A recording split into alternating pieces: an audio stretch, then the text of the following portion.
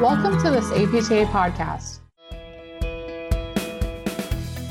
Welcome to PTJ Author Interviews. PTJ Editor-in-Chief Alan Jetty talks with authors about the most interesting and sometimes surprising aspects of their work. And now, Dr. Jetty. Hello, I want to welcome listeners to this latest PTJ podcast. Today, I'm really pleased to have two colleagues as guests, Drs. Merrill Landers and Drs. Susie Dusinger. Welcome to both of you. Dr. Landers is chair and professor of the Department of Physical Therapy at the University of Nevada in Las Vegas, Nevada.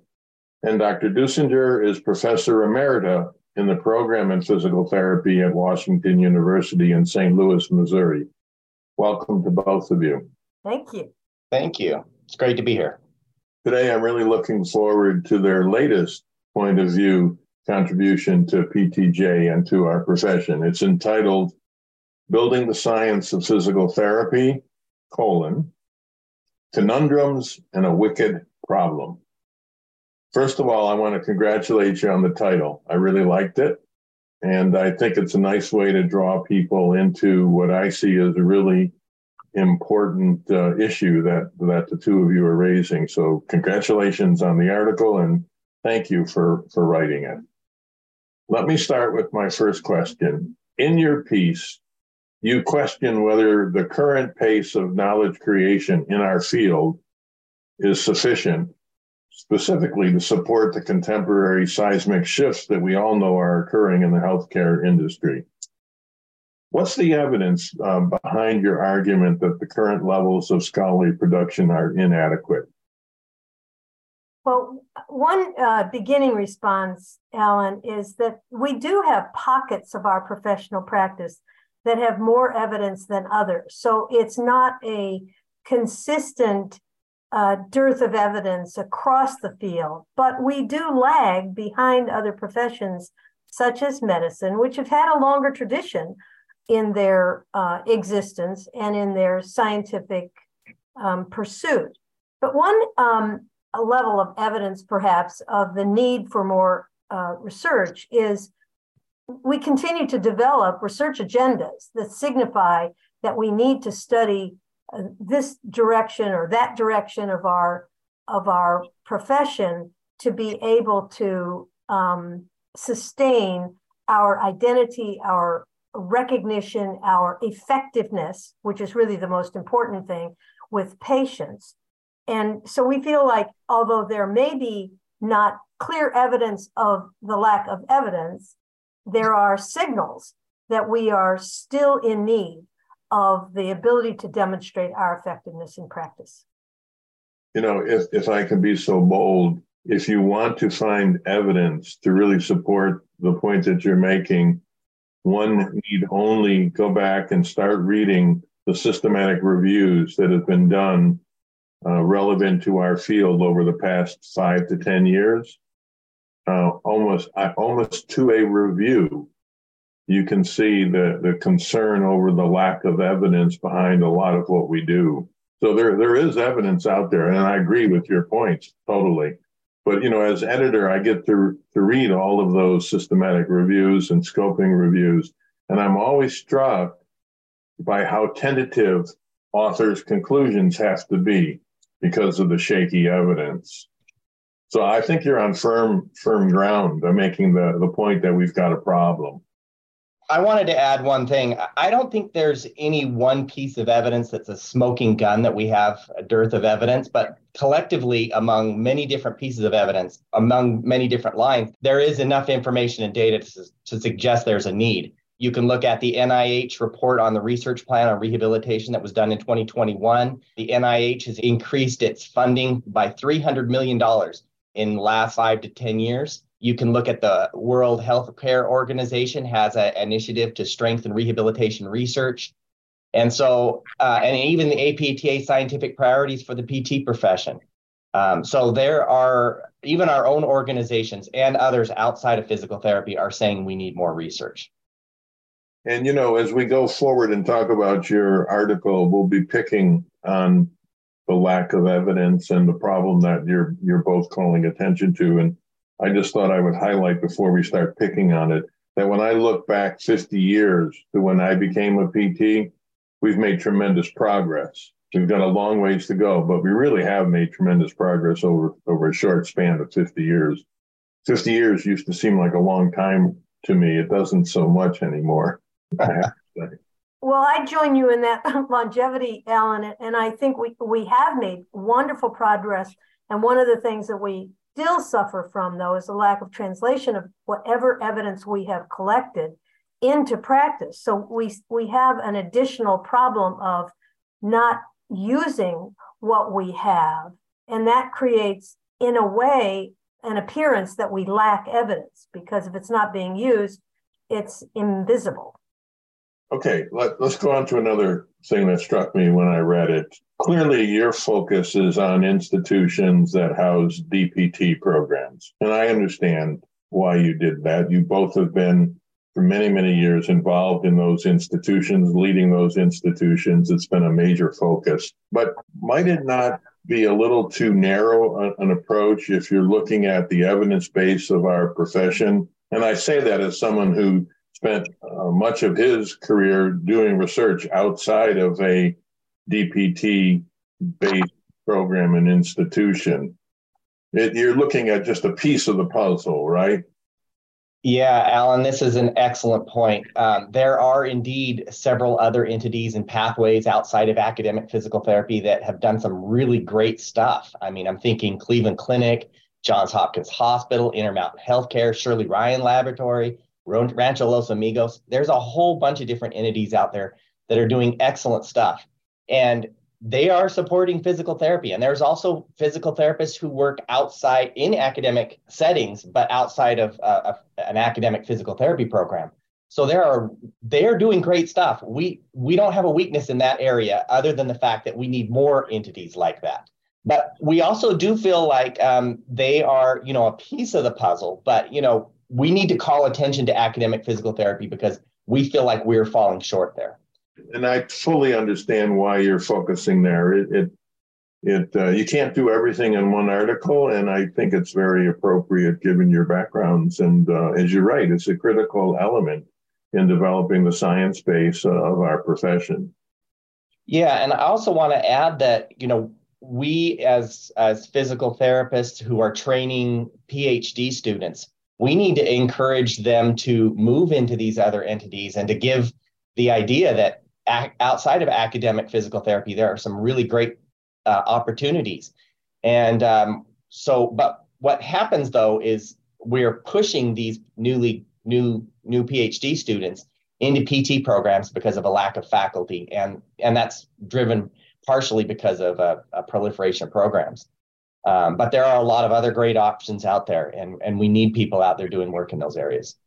Well, and your question, Alan, raised our attention to whether we are fully mentoring the PhD students into career trajectories that might be very interesting. And I just thought it was a really good question because it reminded us that we owe our PhD students and our profession full mentorship on career pathways, even in the face of a severe faculty shortage. Well, I will admit that throughout my career, as I mentored PhD students and fellows, my number one recommendation was to avoid going into a DPT program for as long as possible. Yeah, very seriously, because I've seen over and over again how junior researchers get pulled in way too many directions in DPT programs because they're so desperate for faculty. And I've always encouraged them, stay out as long as you can so that you can really focus on developing your science before you get into this other area, because that will always be there for them. Yeah, that's a really interesting point, Alan, because we do have a tradition in physical therapy of really high teaching loads. And that is a major barrier to doing research. I can't tell you the number of people that I have seen ignore that advice and then go into DPT program faculty and then really get sucked in and really they lose focus in their research. And it's not their fault. I understand why it's happening. And I understand why the encouragement is there for them to go in. But there are some pitfalls. Well, and as Meryl has often said, those newly minted people become the senior faculty research go-to people for the DPT program. And that means that they have been distracted from their own research agenda.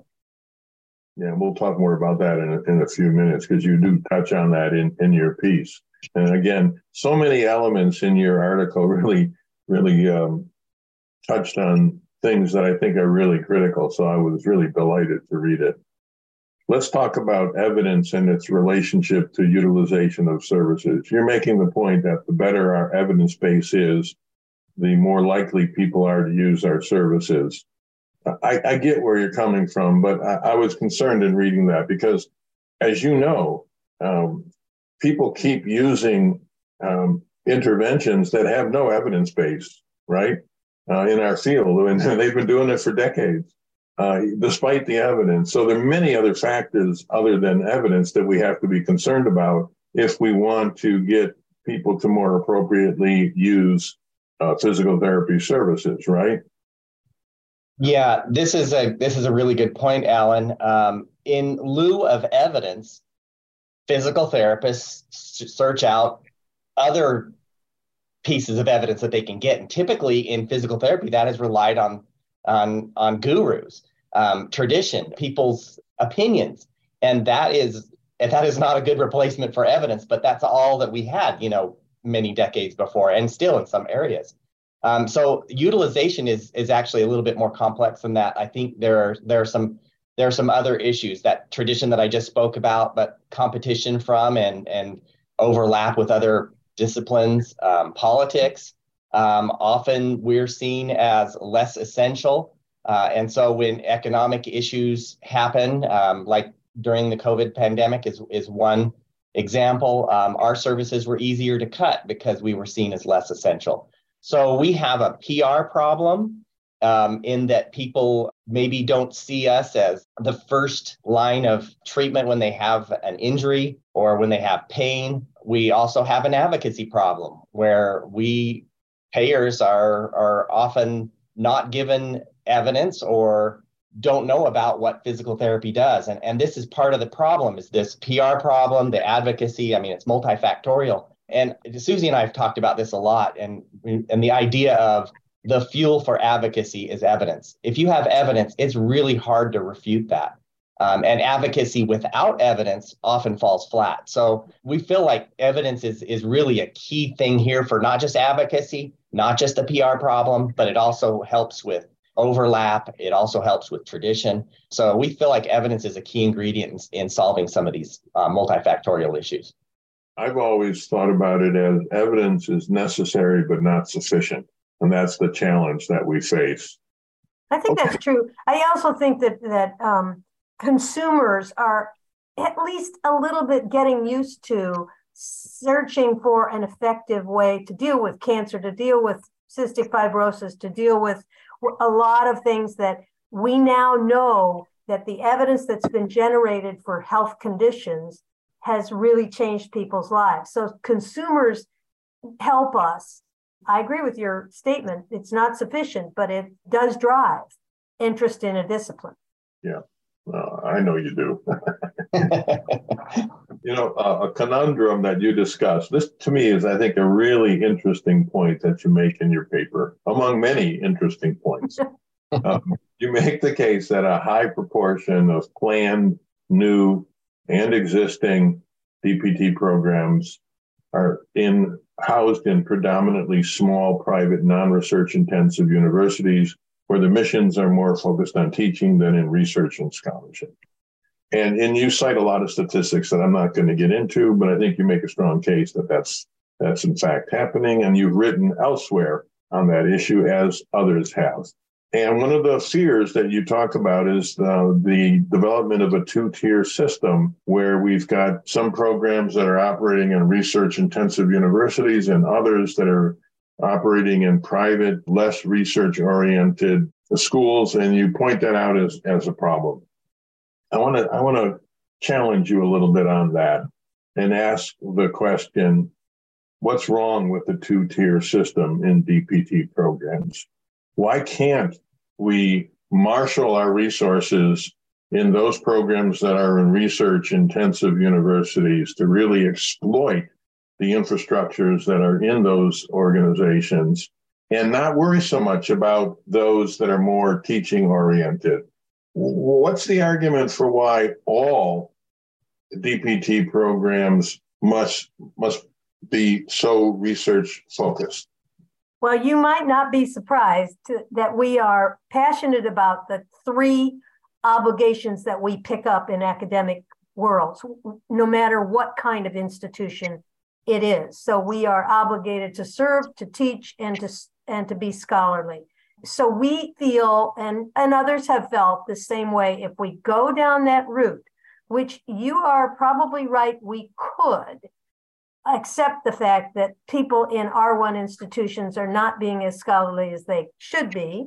So research out of PT schools in R1 and R2 institutions is not always occurring at this time. But we could do that. But we feel like that would lead us down a technical route in the other schools, so that a teaching only mission would miss the point of being scholarly and building the body of knowledge of our profession, which still needs to be built.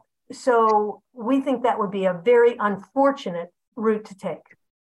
Fair enough. Time will tell. It will tell. And we're fighting, perhaps, this is why it's a wicked problem. We're fighting against a bit of research has become a bit of an afterthought. You're loaded with teaching responsibilities. You have a family. You can't do everything. And the workload requirements at many institutions do not favor developing, beginning, sustaining a research career. And then it becomes an afterthought. And then you get accreditation requirements that really value a presentation here and there as a scholarly output. And we're objecting to that as well, because it essentially makes it less rigorous, in our view, what your output is. So you end up meeting the accreditation standards and not meeting the standards of rigorous science. Yeah, I could see the problem. The flip side, if I might, is that one of the consequences of trying to get everyone on board in doing meaningful scholarship and research is that the accreditation requirements become watered down. And that's a concern that both of you raised in the article, that we focus too much on quantity, and even our definition of what meaningful scholarship has been watered down. One could argue the reason that that's occurring is that there's a lot of pressure from the constituents in these non-research oriented schools to keep the standards low so that they can meet the requirements. And so that might be an unintended negative side effect for the argument that you're making for the way in which we should be heading. Might it? Yeah, we see three choices. One is lift up those people who are not producing so the profession and patients can benefit, and try to expand the pie, the research pie. Second choice is to close all schools that are not productive. So if they're not meeting current expectations, they would just go away. That's not going to happen. And the third one is to change the accreditation standards, which is why we went down that road. Yeah, I get it. I get it. But we would have to have two different accreditation standards for the two different tiers if we went into the two-tier system. And so that's not appealing, and that would have a whole set of other problems. I want to talk about this idea that, and I want to piggyback on what Susie said, that physical therapy programs often see research as an afterthought. It is not a primary focus of the institution, despite the fact that one of the important things about being a profession is that we possess a special knowledge that is widely recognized among other people, and it is derived from research, and is derived from research within our own profession, and it doesn't rely on other disciplines to do it. And we feel like all physical therapy programs need to own that. They need to change their focus that research is not an afterthought. Teaching is important, but providing evidence for the profession is important too. And that it shouldn't be an afterthought. And I also want to point out that all programs knew when they were forming and when they became physical therapy programs over the last few decades that research was an important CAPTE criterion. Yeah. So they went forward into a program fully knowing that there would need to be an investment in research. But the problem is it has become an afterthought. And that's one of the things we wanted to call attention to is the fact that there's less focus on research and there's rightly good focus on education, but there needs to be more focus on research for the sake of the profession. So essential, I'll accept for a moment your argument that we should lift all boats in a rising tide, because that's basically the point that you're making. Essential to that argument, therefore, and I think you've made this and discussed it in your article, is that accreditation standards have to change with respect to scholarship and research. And I want to take one example that really struck me that you talked about in your article, and that is program faculty or programs are still focusing on student-generated research, and their faculty are spending a lot of their effort and time helping students do their projects instead of pursuing their own research endeavors. Well, I mean, I was shocked to read that. I don't work in a DPT program, so I wasn't as in tune to that issue. But it reminded me in the early 1990s, Jules Rothstein used to rail about that issue and saying we needed to change that in our culture, in our academic culture. What's going to happen for accreditation standards to change to allow the kind of development that the two of you are arguing in scholarship and research to improve the quality and the quantity?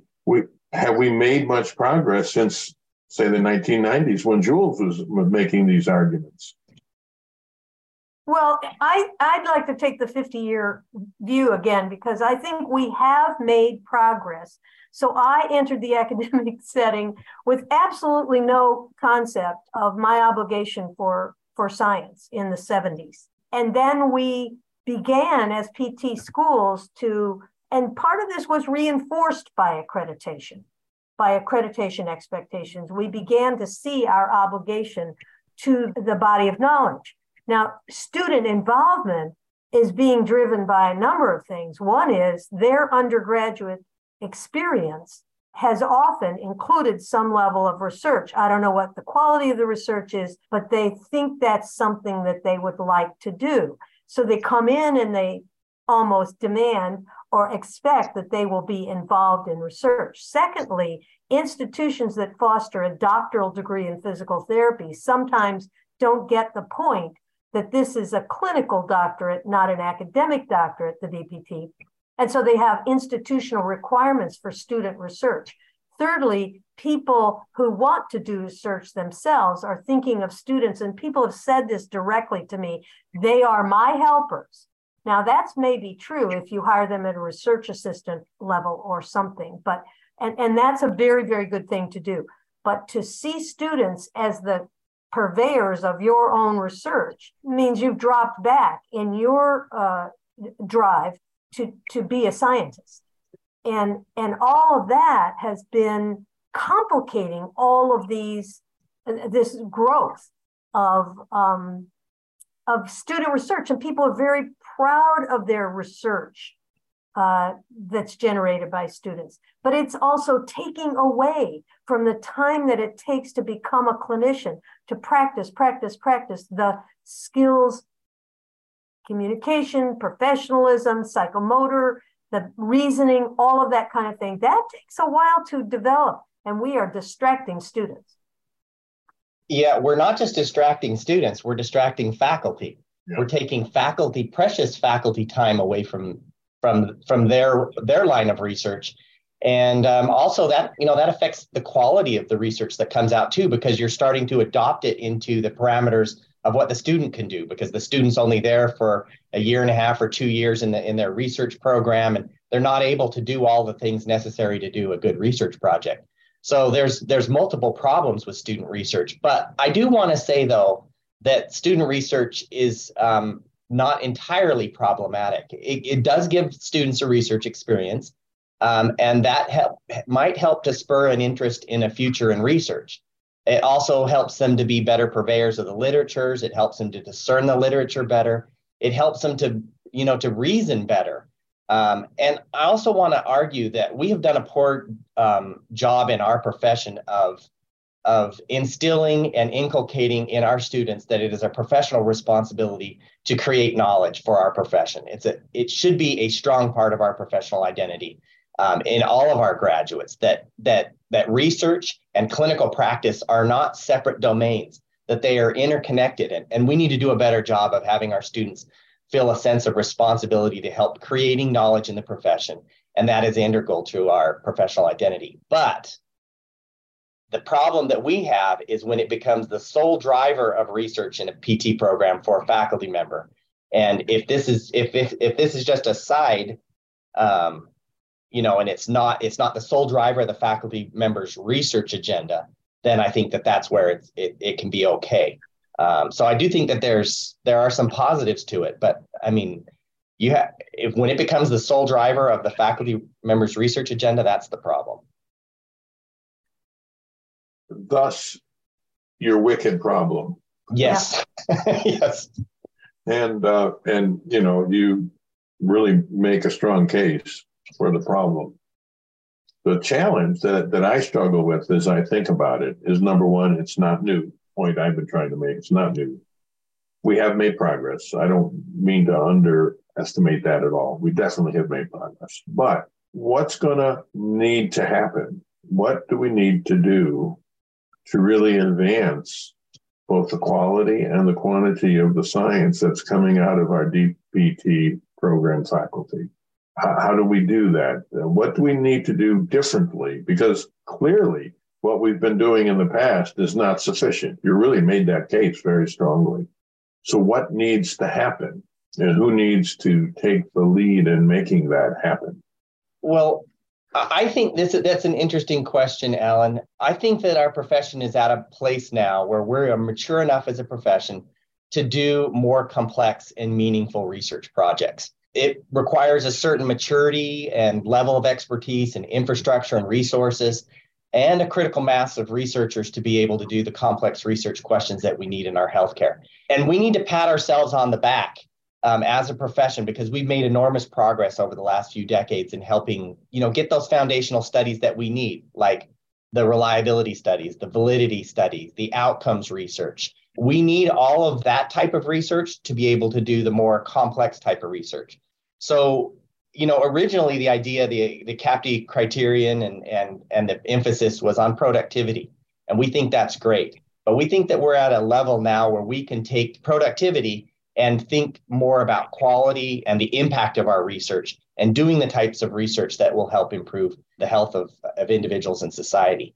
And so we feel like it's at a point now where we can start calling for bigger and more impactful research studies in physical therapy. And we think the profession is ready for that. And we feel like we've done a great job getting to where we're at, but we need to shift our focus.